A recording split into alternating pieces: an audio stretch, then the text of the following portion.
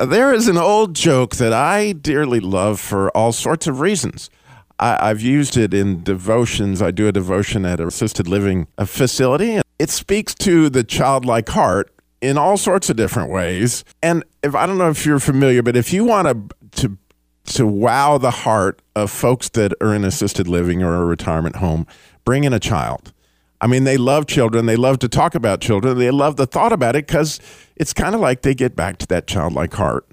And so this joke along those lines is a pastor was preaching on the 103rd Psalm, verse 14 specifically, and he began, "Dear Lord," and with arms extended and a rapturous look on his face, "without you, we are but dust." And he would have continued, but at that very moment, a very obedient little girl who was listening very carefully leaned over to her mother and in a quite audibly shrill voice said, "Mommy, what is butt dust?"